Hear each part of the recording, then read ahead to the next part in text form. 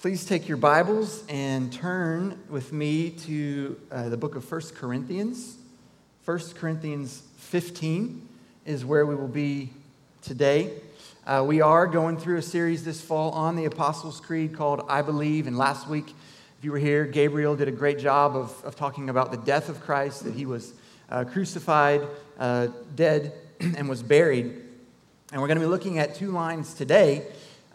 He descended into hell, and that on the third day he rose again.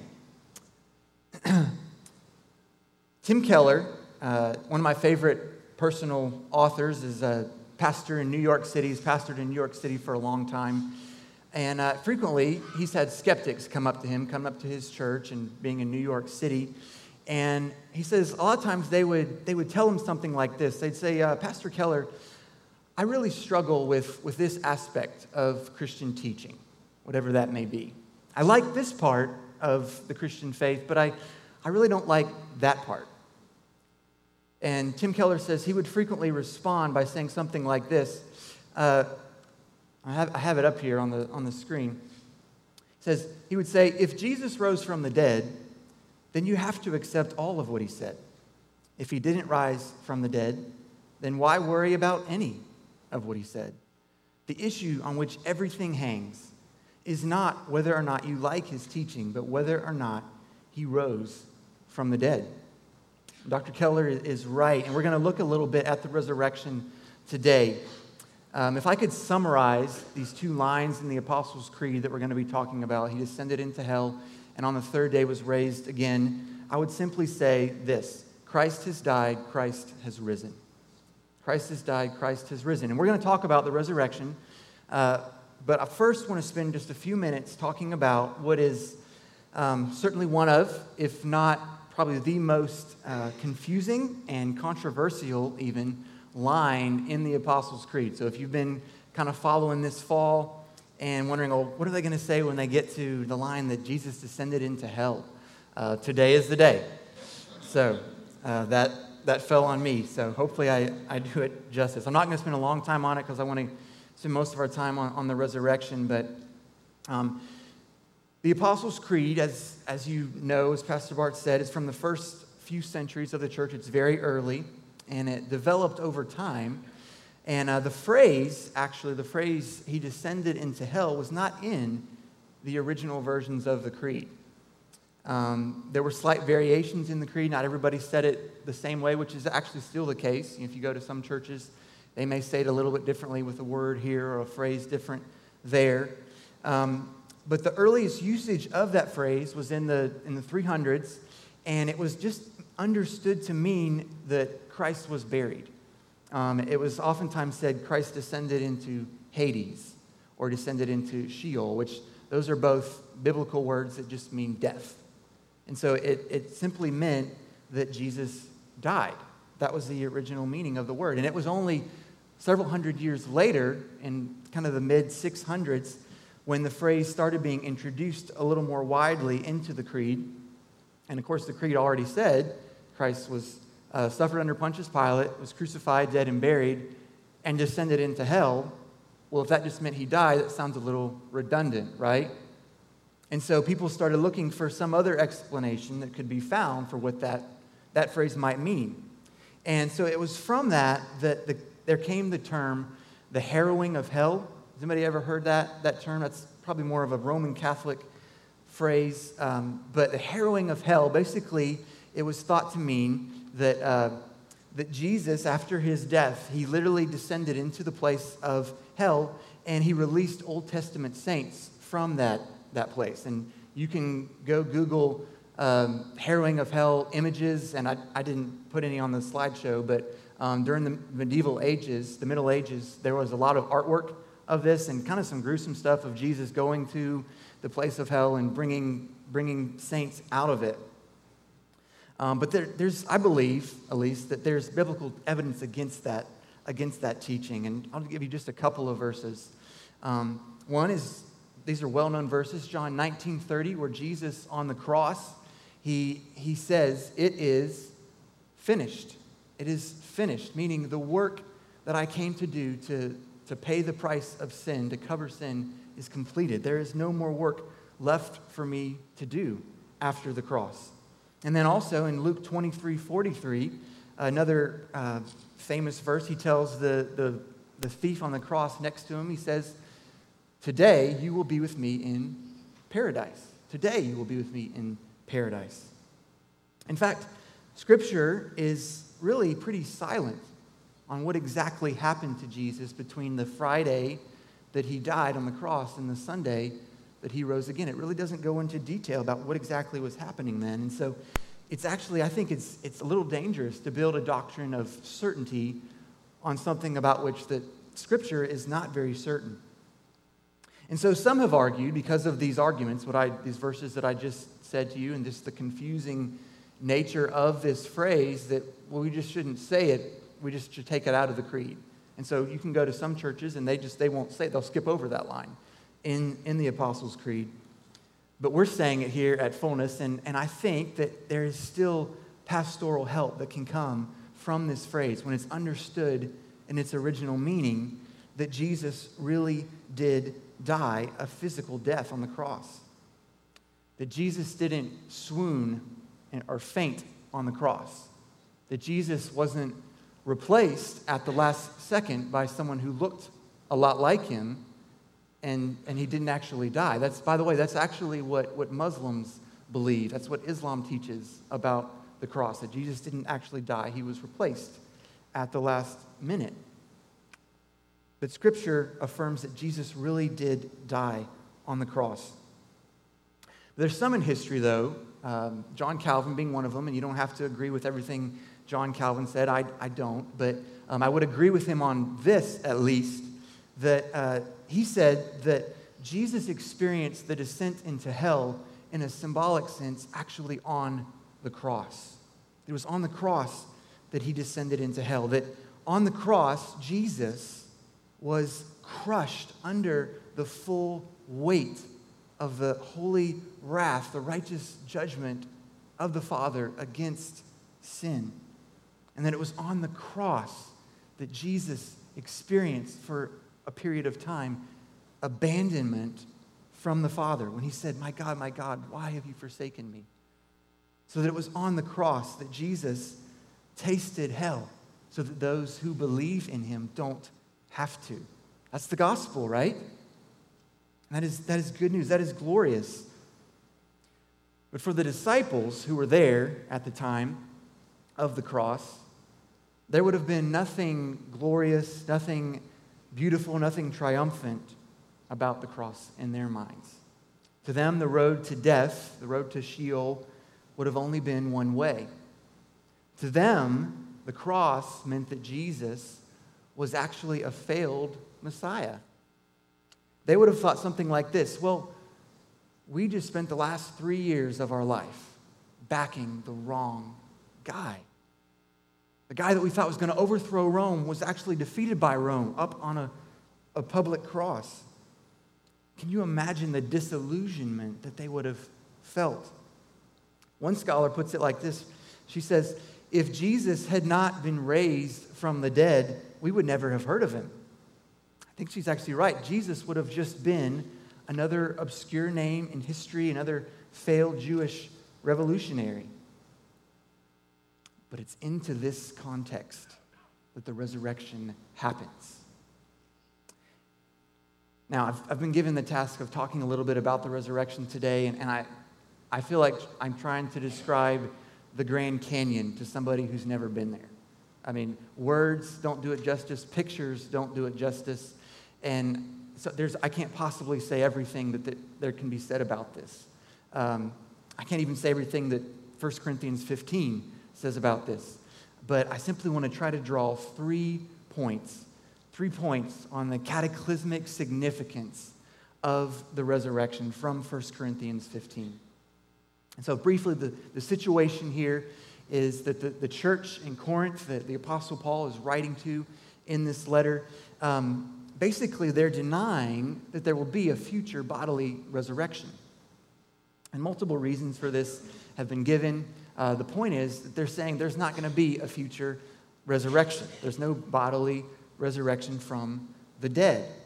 And probably the idea was something like, well, we've already been raised in a spiritual sense, so we don't need to be raised physically. But Paul's argument, one of his main arguments in this chapter, in 1 Corinthians 15, is he's saying, when you deny that there is such a thing as the resurrection from the dead, you're saying that even Jesus himself hasn't been raised from the dead, which that means that you're actually denying one of the core elements of the gospel, and our entire faith is a sham. It's all worthless. You take away the resurrection, you take away everything. So here we go. We're going to look at three things about the resurrection here from 1 Corinthians 15. Number one is this, the resurrection defined. Resurrection defined. We have to get our terms right first. And I'm going to start reading in verse 3. I'm going to read verses 3 through 7 here of 1 Corinthians 15. Paul says this. He says, "For I delivered to you as of first importance what I also received, that Christ died for our sins in accordance with the Scriptures, that he was buried, that he was raised on the third day in accordance with the Scriptures, and that he appeared to Cephas, then to the 12. Then he appeared to more than 500 brothers at one time, most of whom are still alive, though some have fallen asleep. Then he appeared to James, then to all the apostles." Much could be said about this little passage, but basically the point that Paul is making here is that the resurrection actually happened in history. That Jesus was seen in bodily form by many after his death, by the way, by those who had no expectation of seeing him alive again on this earth, which is part of the evidence for why it happened. So this means, if you're taking notes, that the resurrection was historical and it was physical. It was historical and it was physical. We shouldn't miss the importance of this. Basically, what happens at death when somebody dies is that the body is separated from the spirit and the soul of a person, right? That's what happens when somebody dies. Resurrection basically just means that the body is reunited with the spirit and the soul in a renewed sense. That's what we mean when we say resurrection. Resurrection means a body. So when you hear someone say something like this, and you probably will hear this in spring when Easter time comes around, somebody might say something like, well, Jesus was raised symbolically in the hearts of his followers. That's what they meant when they said that he was raised. It was just symbolic in their hearts. Or his spirit went to heaven. When you hear somebody say that, you know that they don't mean what the early Christians would have meant when they said resurrection. They knew what they meant when they said that Jesus was raised from the dead. They meant that it was a body. N.T. Wright says this. He says, "If Easter means Jesus Christ is only raised in a spiritual sense, then it is only about me and finding a new dimension in my personal spiritual life. But if Jesus Christ is truly risen from the dead, Christianity becomes good news for the whole world, news which warms our hearts, precisely because it isn't just about warming our hearts." He's saying this, he's saying the resurrection, if it's not historical and physical, then it basically just becomes a your truth, my truth kind of thing. You can accept it to be true in your heart, but that person doesn't have to accept it to be true.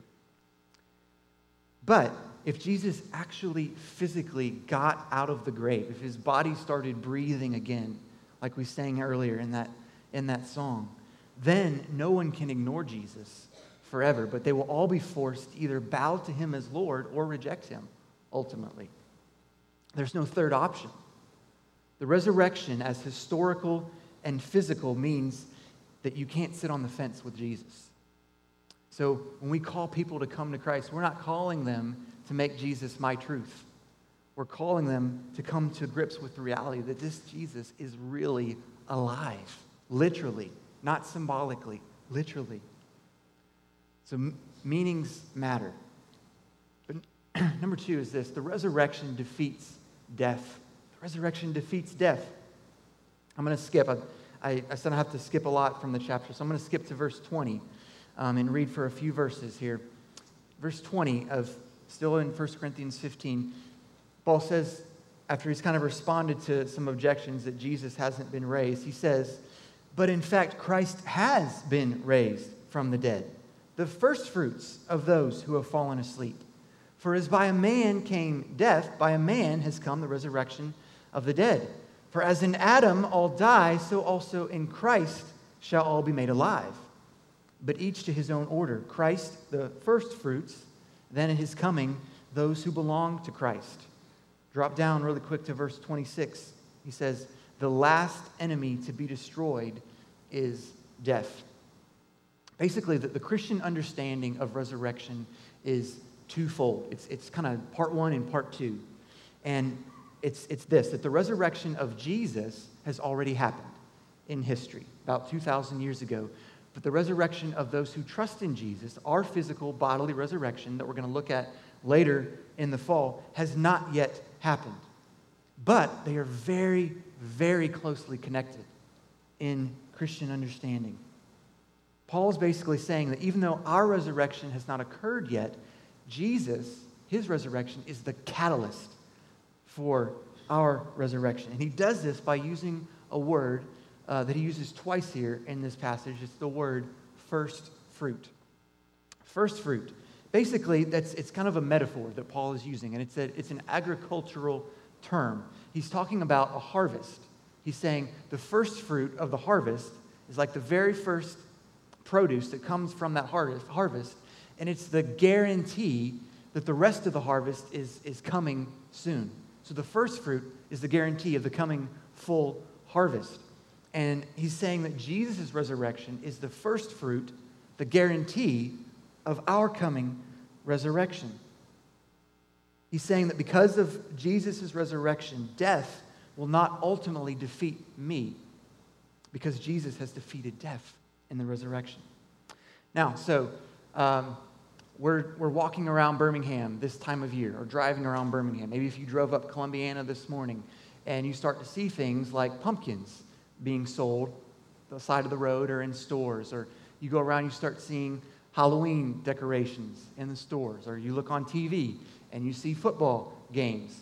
Well, when we start seeing those signs, we know that what's coming. What season are we entering into? We're entering into the season of fall. And we know that fall weather is coming. But of course, until very, very recently, it certainly has not felt like fall was coming, right? It's nice out today. It's been nice the last few days, but it's been anything but cool fall weather. I think it was 2 weeks ago, the AC in my car gave out, and it took me a few days before I was able to have time to get it into the shop to get it fixed. And so I can tell you, driving around in 95 plus degree weather in Birmingham, it certainly did not feel like fall was coming. But I saw the signs, and I knew that whether it felt like it or not, fall weather was on its way. That's the idea that Paul is getting at. Now, I know that at face value, for some, this statement that the resurrection defeats death is hard to believe. I mean, I know that when you look around our country, death seems like it's everywhere. It seems like it's every other week almost. You hear about a new shooting that happens. And I know that there are people in this room that are, in one sense or another, staring death in the face, that it is a very real foe. And so to hear something said like, well, the resurrection defeats death, and like, I'm sorry, I'm not with you on that. I mean, I guess I believe it in my head, but I'm having trouble understanding it. Remember, our family used to live in a house that was in a kind of a wooded area. I was in high school and college, and it was in a wooded area, and so we would occasionally get snakes. Would just kind of be out. So we'd walk outside, and I usually would walk our dog in the evenings, and it wasn't that uncommon to walk outside and see a copperhead snake just lying there on the ground in our driveway or in the yard or on the street. And it happened more than once. And I don't want to offend any snake lovers here, but you better believe that I showed the wrath of God to some of those snakes by taking a shovel to the back of their head. I'm just trying to be like Jesus. Just crush the head of the snake. But if you've ever done that, if you've ever taken something to sever the head off of a snake, either partially or fully, what is that snake doing? That snake is still very much writhing all over the place, and you better believe I'm not about to put my finger anywhere near the mouth of that snake. Even though his head's been dealt a death blow, he still is very dangerous. He could still bite and inject poison. He still has a lot of bite. It takes a while for the death blow that has been dealt to him to fully be realized. That's the idea. On the cross and through the resurrection, in the gospel, Jesus has dealt the death blow to death. But death is like that snake that is still wreathing around and is still very much has a bite. And we still very much feel the bite when we look around. But there's coming a day when Christ returns and when the resurrection happens, that death, the death of death will fully be realized, and the snake will no longer bite. Amen? We'll come back to that in just a few minutes. But number 3, the third point is this. The resurrection directs my present life. The resurrection is not just about future stuff. It's not just about past stuff. The resurrection directs my present life. I'm going to read verse 17, and then I'm going to jump down to verse 30 through 34. You may think, well, you're kind of skipping around a lot, but hopefully we can see, I think there's a connection here that Paul makes. So, starting in verse 17, Paul says this. He says, "And if Christ has not been raised, your faith is futile, and you are still in your sins." Then jump down to verse 30. Paul goes on. He says, "Why are we in danger every hour? I protest, brothers, by my pride in you, which I have in Christ Jesus our Lord, I die every day. What do I gain if, humanly speaking, I fought with beasts at Ephesus? If the dead are not raised, let us eat and drink, for tomorrow we die. Do not be deceived. Bad company ruins good morals. Wake up from your drunken stupor, as is right, and do not go on sinning. For some have no knowledge of God. I say this to your shame." Paul is basically arguing, one of the big things that he's arguing in this chapter, in 1 Corinthians 15, is he's kind of saying, okay, Christians in Corinth, let's say that you're right. Let's say that you're right, that there is no resurrection, that not our resurrection, not Jesus' resurrection. Well, here's what that means. Here's what that means for your present life. That means you have no freedom from sin. That means you have no reason to do anything except pursue your own comfort. Paul's point is that belief in Jesus' resurrection and thus our resurrection affects how we live now. That's what he's saying. He's saying we don't live lives of meaninglessness, just waiting around for death, but we live lives of holiness and we live lives of risk for the sake of the gospel, because we know that this life is not the end, but the beginning of resurrection life. I'm going to break that down. First of all, the resurrection directs my present life to pursue holiness, to live a life of holiness. Now, in verse 34, Paul said, wake up from your drunken stupor, as is right, and do not go on sinning.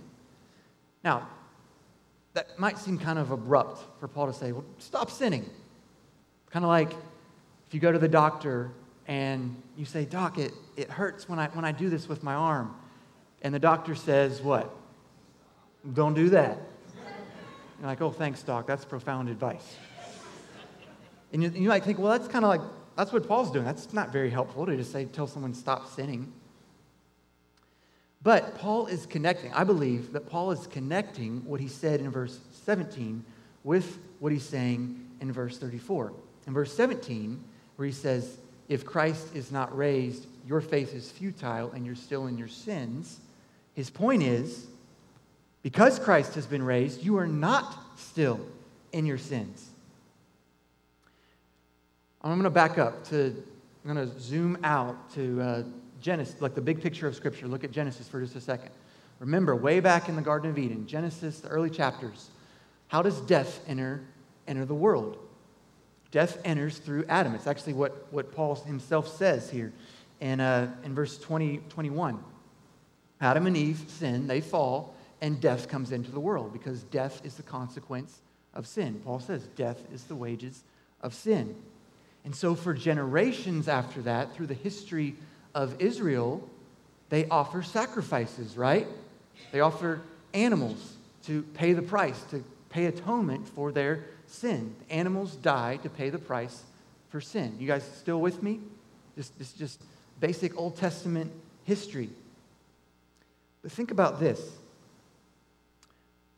At the resurrection of Jesus, for the first and only time in history, God brings a sacrifice for sin back to life. So the resurrection is God's way of saying to Jesus, "Well done, my son. You have finally covered the price of sin. You have sufficiently covered sin. No more sacrifice is ever needed to pay the price of sin." Because Jesus has defeated sin on the cross, the resurrection is the public demonstration by God that sin's claim on us is over. The only way for those who trust in Christ to not be forgiven is for Jesus to not be raised, is what Paul is saying. But Paul says in Romans 6:9, he says, "We know that Christ, being raised from the dead, will never die again. Death no longer has dominion over him." And because death no longer has dominion over Jesus, sin no longer has dominion over you if you trust Christ. Another way of saying this is that we're already resurrected spiritually, that we already have the Holy Spirit living inside of us. And what this means is that you are free not to sin.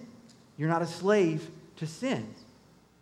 Now, do we still sin? Of course. Do we still struggle with sin? Of course. But we don't have to sin. We're free not to. Have you ever had, and you don't have to answer this question out loud, please don't raise your hand, but have you ever had kind of a defeatist attitude towards sin in your life? Maybe a struggle or a pattern, and you just kind of think, "I know I'm going to do that again because I've done it before so many times, and I know I'm going to do it again. I don't think I'm never going to get past it." Well, the resurrection says you don't have to act like a dead person because you're not one. You are alive in Christ, so act like it. You're alive, so act like it. Pastor Bart has said multiple times in this series, and he said multiple times over the years, that what you really believe is demonstrated in how you act. You act upon what you really, truly believe to be true. Your actions demonstrate your beliefs. And so when you really believe that because of the resurrection that you are free not to sin, really believe it, you will actually begin to act differently. I promise. I've seen it happen. By the way, this is not, please don't misunderstand, this is not power of positive thinking. Okay, I'm not talking about self-help. Just try real hard to believe. I'm talking about having your mind transformed so that you actually think in line with the gospel, and that you agree with what the Lord has said about you because of the resurrection. That you really believe, because I'm alive in Christ, I don't have to react in anger to that person who annoys me. I don't have to give in to that temptation to lust after that image or that person.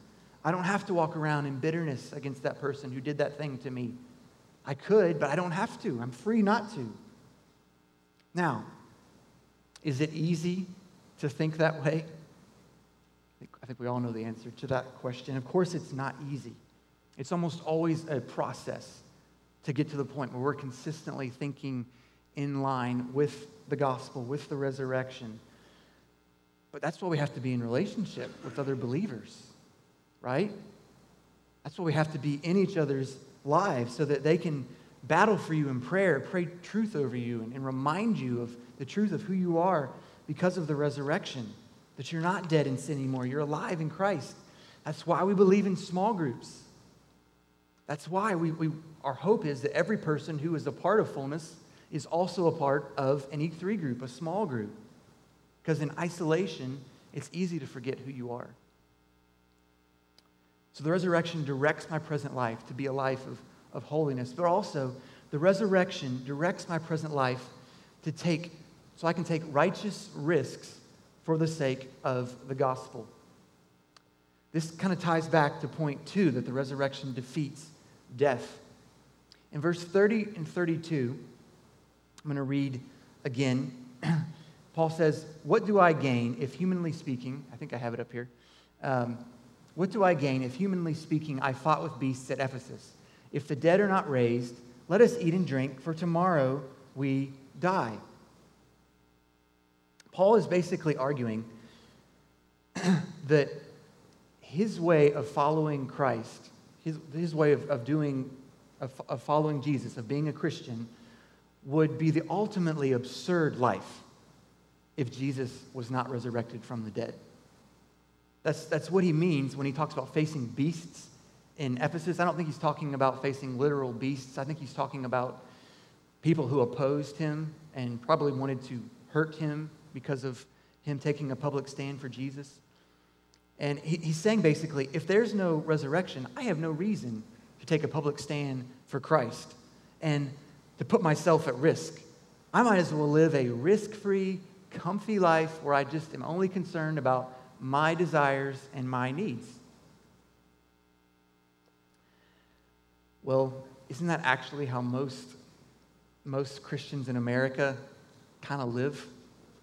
And I'm not pointing. I'm including myself in that. That kind of describes how we do life as Christians here in America.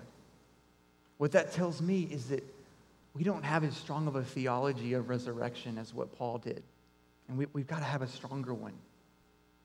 Paul lived a life of hardship and risk for the sake of the gospel because he knew that nothing he faced here on earth had the final say, the final word on his life. Paul would say, a life of righteous risk for the sake of the gospel makes no sense apart from the resurrection. But if the resurrection of Jesus really happened, then no other kind of life makes sense. That's a mouthful. I'm going to say it again. Paul would say, a life of righteous risk for the sake of the gospel makes no sense apart from the resurrection. But if the resurrection of Jesus really happened, then no other kind of life makes sense. It was belief in the resurrection of Jesus that fueled the faith of the early martyrs. It's what gave them the ability to stand up to those who bullied them about their faith in Jesus. N.T. Wright again says this.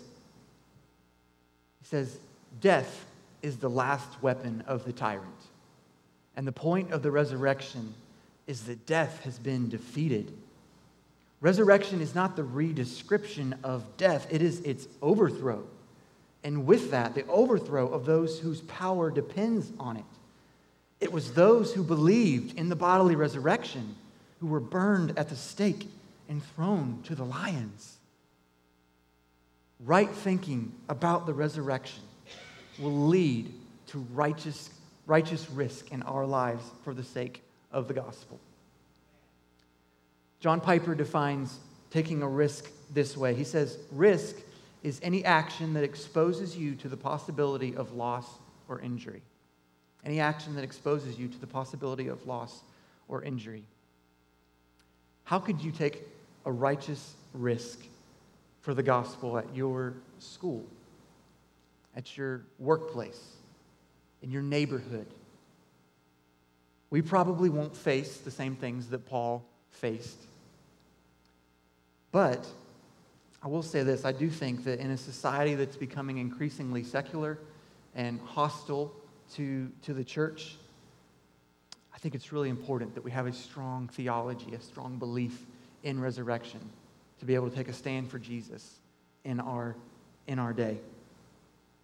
The stronger your belief in resurrection, the more likely you are to do things that seem foolish in the eyes of a world that values comfort and personal gain. And please hear me. I'm really not trying to guilt trip anyone. I'm preaching to myself as much as anyone. But I do want us to be challenged to see how the resurrection practically affects how we live now. But the good news is this, that Paul says elsewhere. He says in Ephesians that the same power that raised Jesus from the dead, talking about the Holy Spirit, actually lives inside you and me and empowers us to walk in holiness, empowers us to take righteous risks for Jesus. Amen? I would like to ask the worship team to come back up, and I want us to close in this way. We're going to sing the song again that they introduced to us earlier, Living Hope. That's one of my favorite songs right now. And then afterwards, Pastor Bart is going to come up and give our benediction, close us out. But I want us to end this morning kind of on a celebratory note, to celebrate the fact that Jesus has dealt the death blow to death through the gospel. How do I know? How do I know that I'm forgiven and that I'm free from sin? Because Jesus is alive. How do I know that I can walk in holiness, that I can live a life of holiness? Because Jesus is alive. How can I live a life of intention and take righteous risk for the sake of the gospel? Because Jesus is alive. Christ has died, Christ has risen. Father, would you give us eyes to see this truth? Would you give us hearts to believe it? Would you give us hands and feet to act on it? In Jesus' name, amen. Let's worship the risen Jesus.